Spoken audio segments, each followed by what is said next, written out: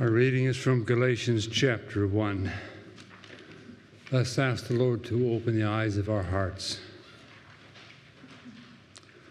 Lord, it's one thing to hear your word, to read it. It's another to live it. By your Holy Spirit, Lord, move us to serve and love you and one another better. Amen. Paul, an apostle, sent neither by human commission nor from human authorities, but through Jesus Christ and God the Father, who raised him from the dead, and all the members of God's family who are with me, to the churches of Galatia, grace to you and peace from God our Father and the Lord Jesus Christ, who gave himself for our sins to set us free from the present evil age, according to the will of God, our God and Father, to whom be the glory forever and ever. Amen. I am astonished that you were so quickly deserting the one who called you in the grace of Christ and are turning to a different gospel. Not that there is another gospel, but there are some who are confusing you and want to pervert the gospel of Christ.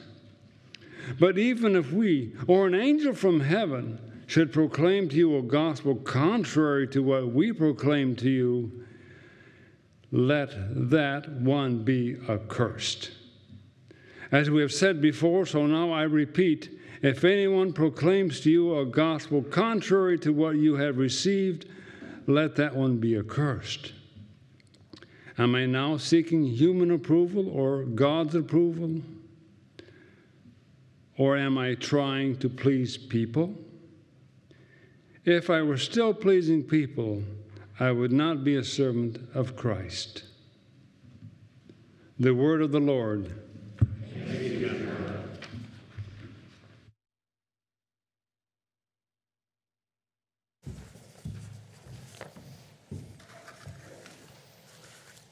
We are continuing today in our new series on Paul's letter to the Galatians and looking again at these opening verses of the letter.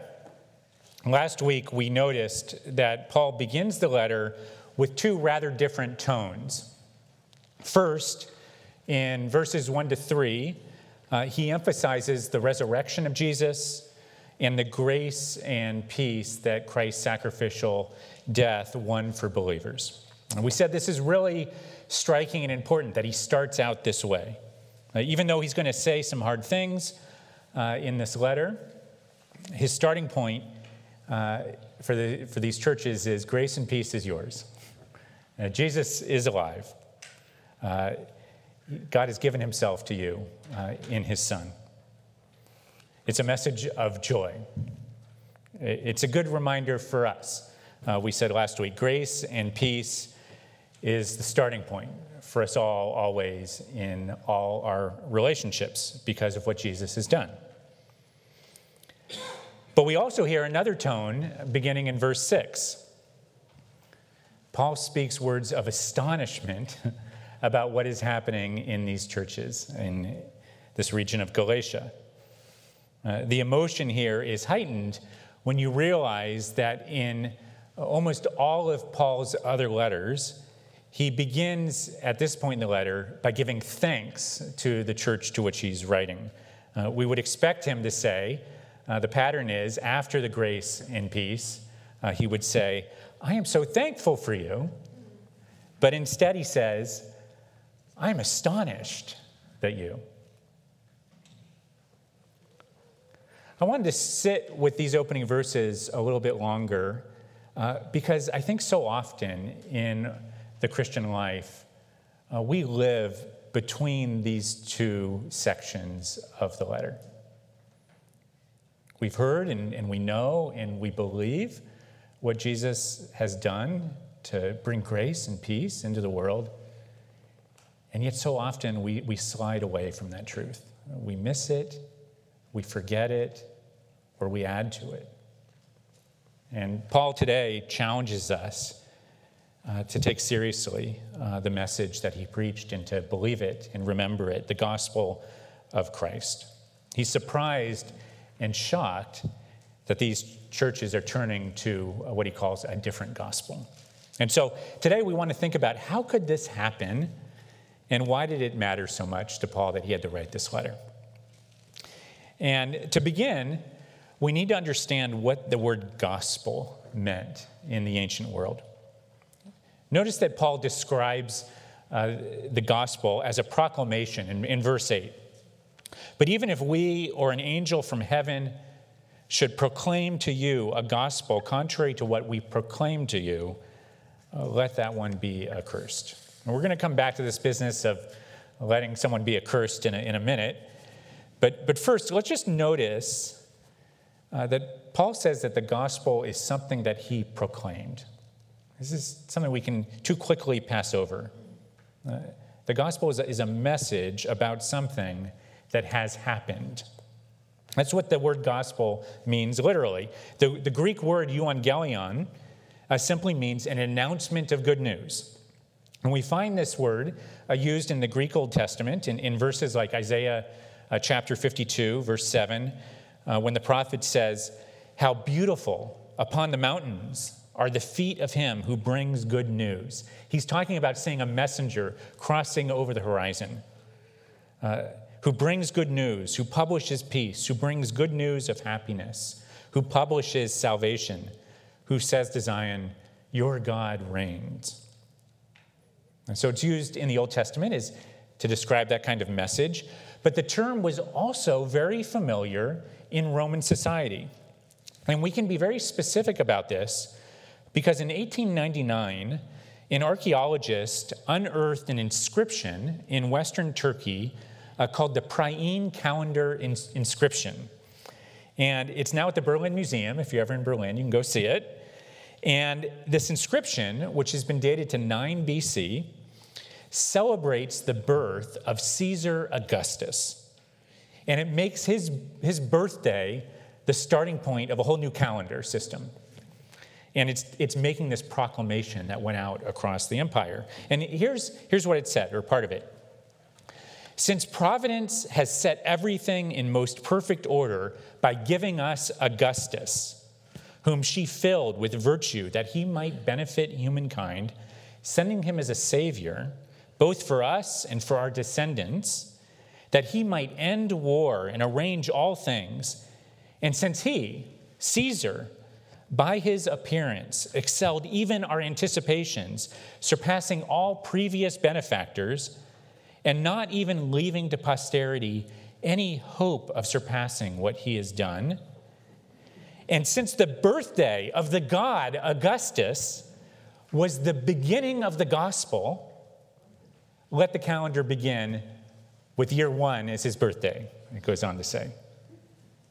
You hear that? Sound familiar in some ways? His birthday is the beginning of the gospel, the good news of salvation that he has brought to the empire. So if the Jewish people were saying that the gospel was the promise that God would come to make the world right, and the Romans had their own understanding of the gospel that was a proclamation of what Caesar had accomplished, at least for a little while, maybe a few decades, Christians were saying that the real gospel is what God has done in the person and work of Jesus. This is what we heard Paul summarize in verses 3 and 4.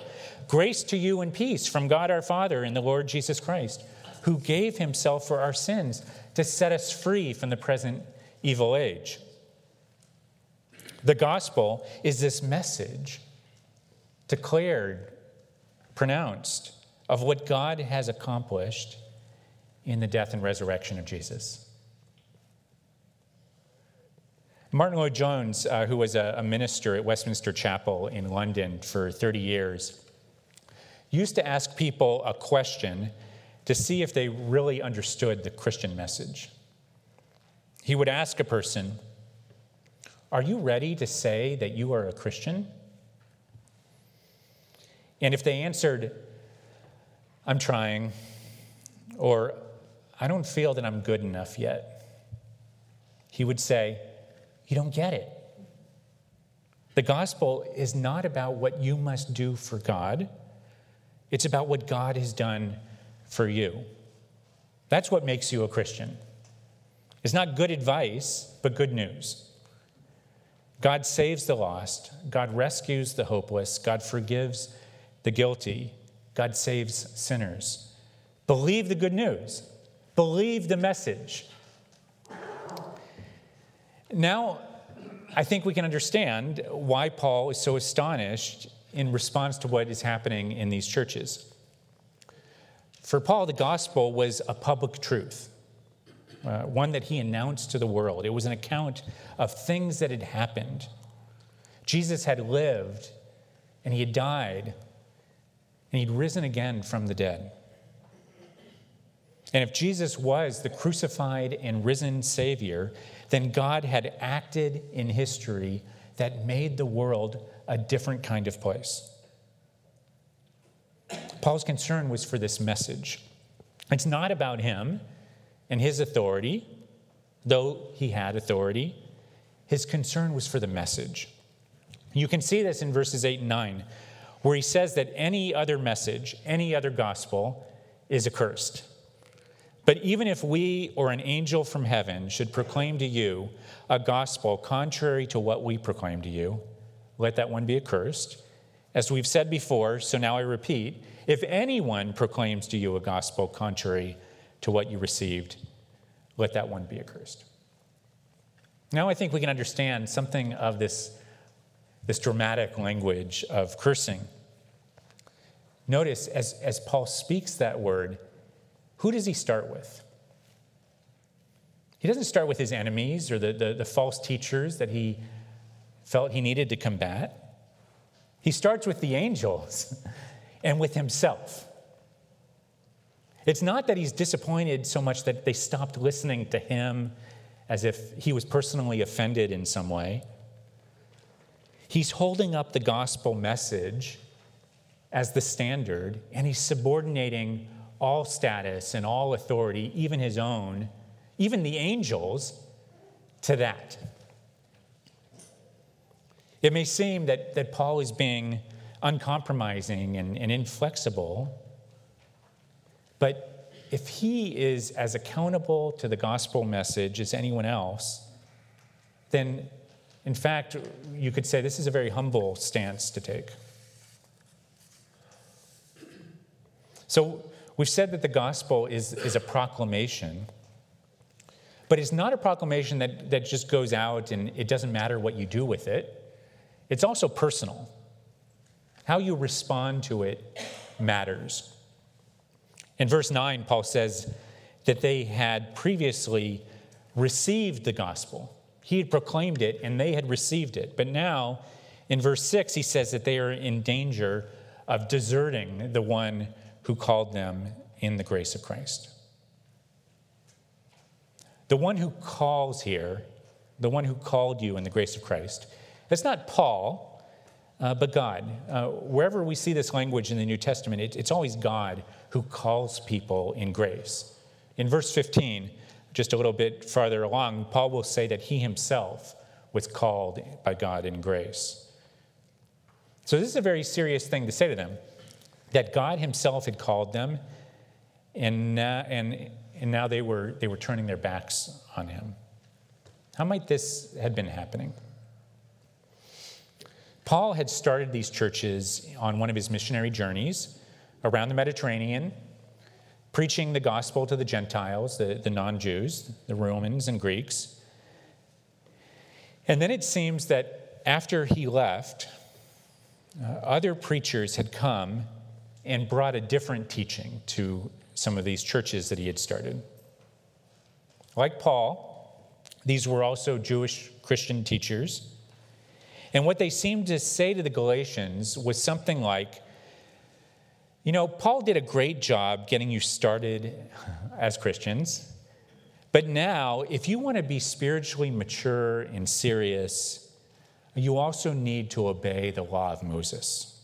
And specifically, the men really should be circumcised, like our father Abraham. In other words, they were telling the people that in order to be true Christians, they needed to adopt Jewish customs and practices. Their message was, believe in Jesus, and then obey the law, and you will be saved. In response, Paul makes clear that the gospel that he proclaimed was all about what God had accomplished. That if you had Jesus, you had everything you needed for salvation. The gospel that he preached was believe in Jesus, and you will be saved. And then obey out of gratitude for what he has done for you. Not believe and obey, and then you will be saved, but believe and know that you are saved, and then obey out of thanks and praise. The order makes all the difference. Paul would not allow anything besides faith in Christ to be required for their salvation. Why? Because this would mean that the grace and peace that he declared was not really enough. That there was something insufficient in what Christ had done when he gave himself on the cross for our sins. He hadn't really set us free until we did our part. That there was something that he needed to do, yes, but also something that we need to do before we can have assurance that he really loves and accepts us. But the gospel of grace, and what makes it grace, is that you have received a great gift, even though you've done nothing to deserve it. As Tim Keller says, the Bible is not primarily a series of stories with a moral, though there are plenty of practical lessons. Rather, it is a record of God's intervening grace in the lives of people who don't seek it, who don't deserve it, who continually resist it, and who don't appreciate it, even after they've been saved by it. If the starting point of the Christian life is not anything we have done, but what God has done for us, then one of the chief marks of a person who gets it, who believes the gospel, will be joy. Joy because you know that you've received a gift that you don't deserve and that you can never pay back. False gospels will always be suspicious of joy because there's always uncertainty about whether you've done really enough to earn God's favor. But if you believe that Jesus gave himself for your sins before you did anything for him, then you will be overjoyed to receive such a gift. In his little book, Reflections on the Psalms, C.S. Lewis confesses that after he became a Christian, praise was one of the hardest aspects of the Christian life for him to grasp. He couldn't understand why God would need our praise, and the command to praise God seemed to force it and to cheapen it. And then Lewis had an insight that changed his understanding of the nature of praise. He realized that we're always praising things throughout our lives. He says, all enjoyment spontaneously overflows into praise. When you really are enjoying something, you say how good it is. You praise it. He writes, the world rings with praise. Lovers praising their mistresses. Readers their favorite poet. Walkers praising the countryside. Players praising their favorite game. Praise of weather, wines, dishes, actors, motors, horses, colleges, countries, historical personages, children, flowers, mountains, rare stamps, rare beetles, even sometimes politicians or scholars. People praise what they enjoy and what they value. And not only that, they also spontaneously urge us to join them in praising it. Isn't she lovely? Wasn't it glorious? Don't you think that was magnificent? If you believe that you've received a beautiful and wondrous gift in the gospel of Christ, you will want to praise God for it. This brings us to our last point about the gospel today. We've said that the gospel is a proclamation, the announcement of what God has done.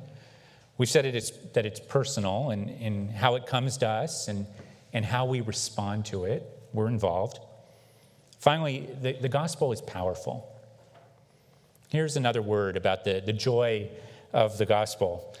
Leslie Newbegin says, gospel mission begins with a kind of explosion of joy. The news that the rejected and crucified Jesus is alive is something that cannot possibly be suppressed. It must be told. Who could be silent about such a fact? The mission of the church in the pages of the New Testament is like the fallout from a vast explosion, a radioactive fallout which is not lethal but life-giving. It's quite an image.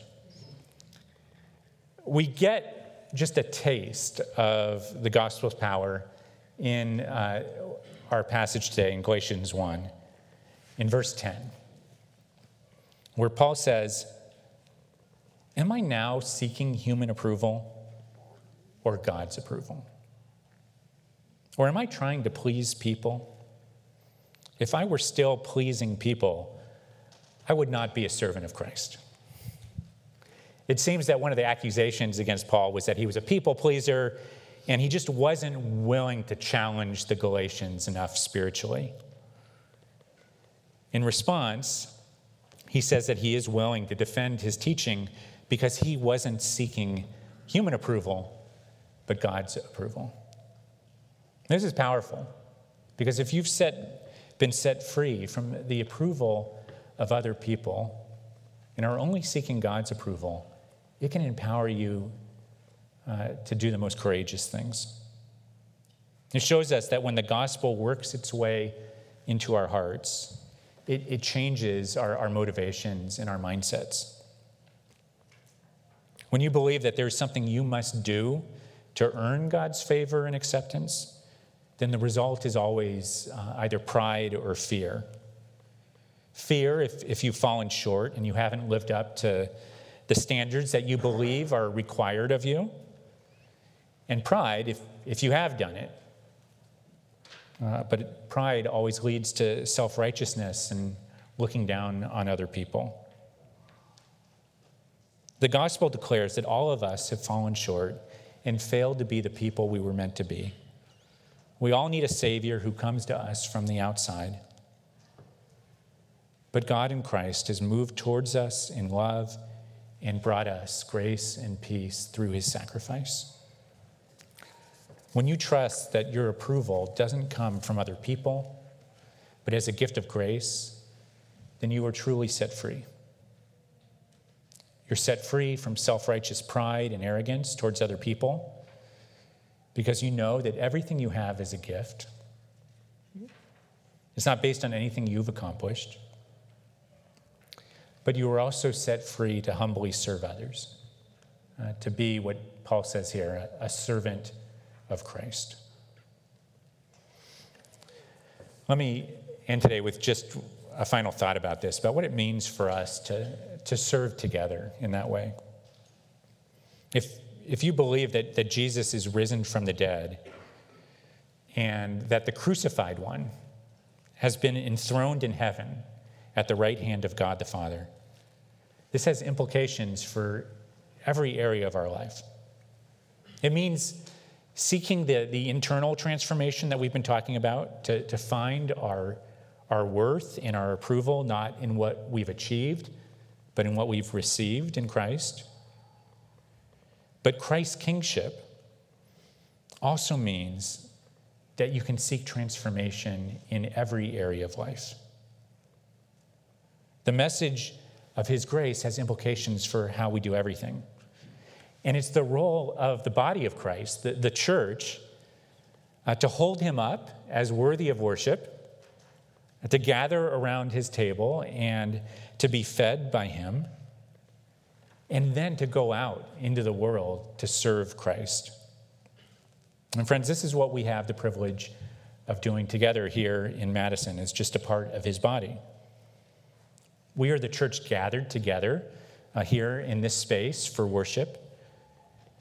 But then we are also the church scattered in homes, in neighborhoods, in offices, in classrooms, in science labs, in artist studios, bearing witness to the gospel in the places where God has put us.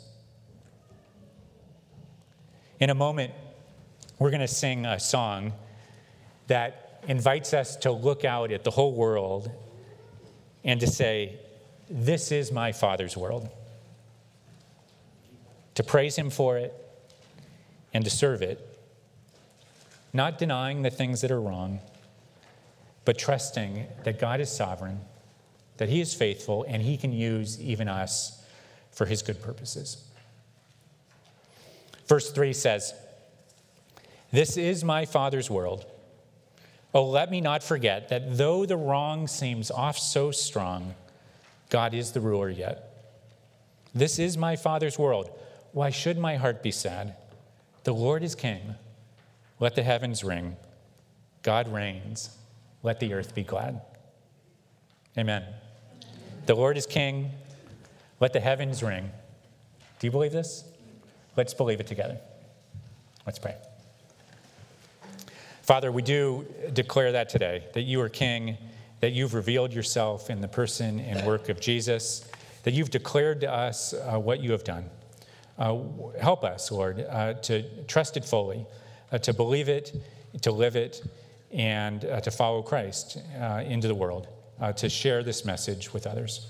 It's in his name that we pray. Amen.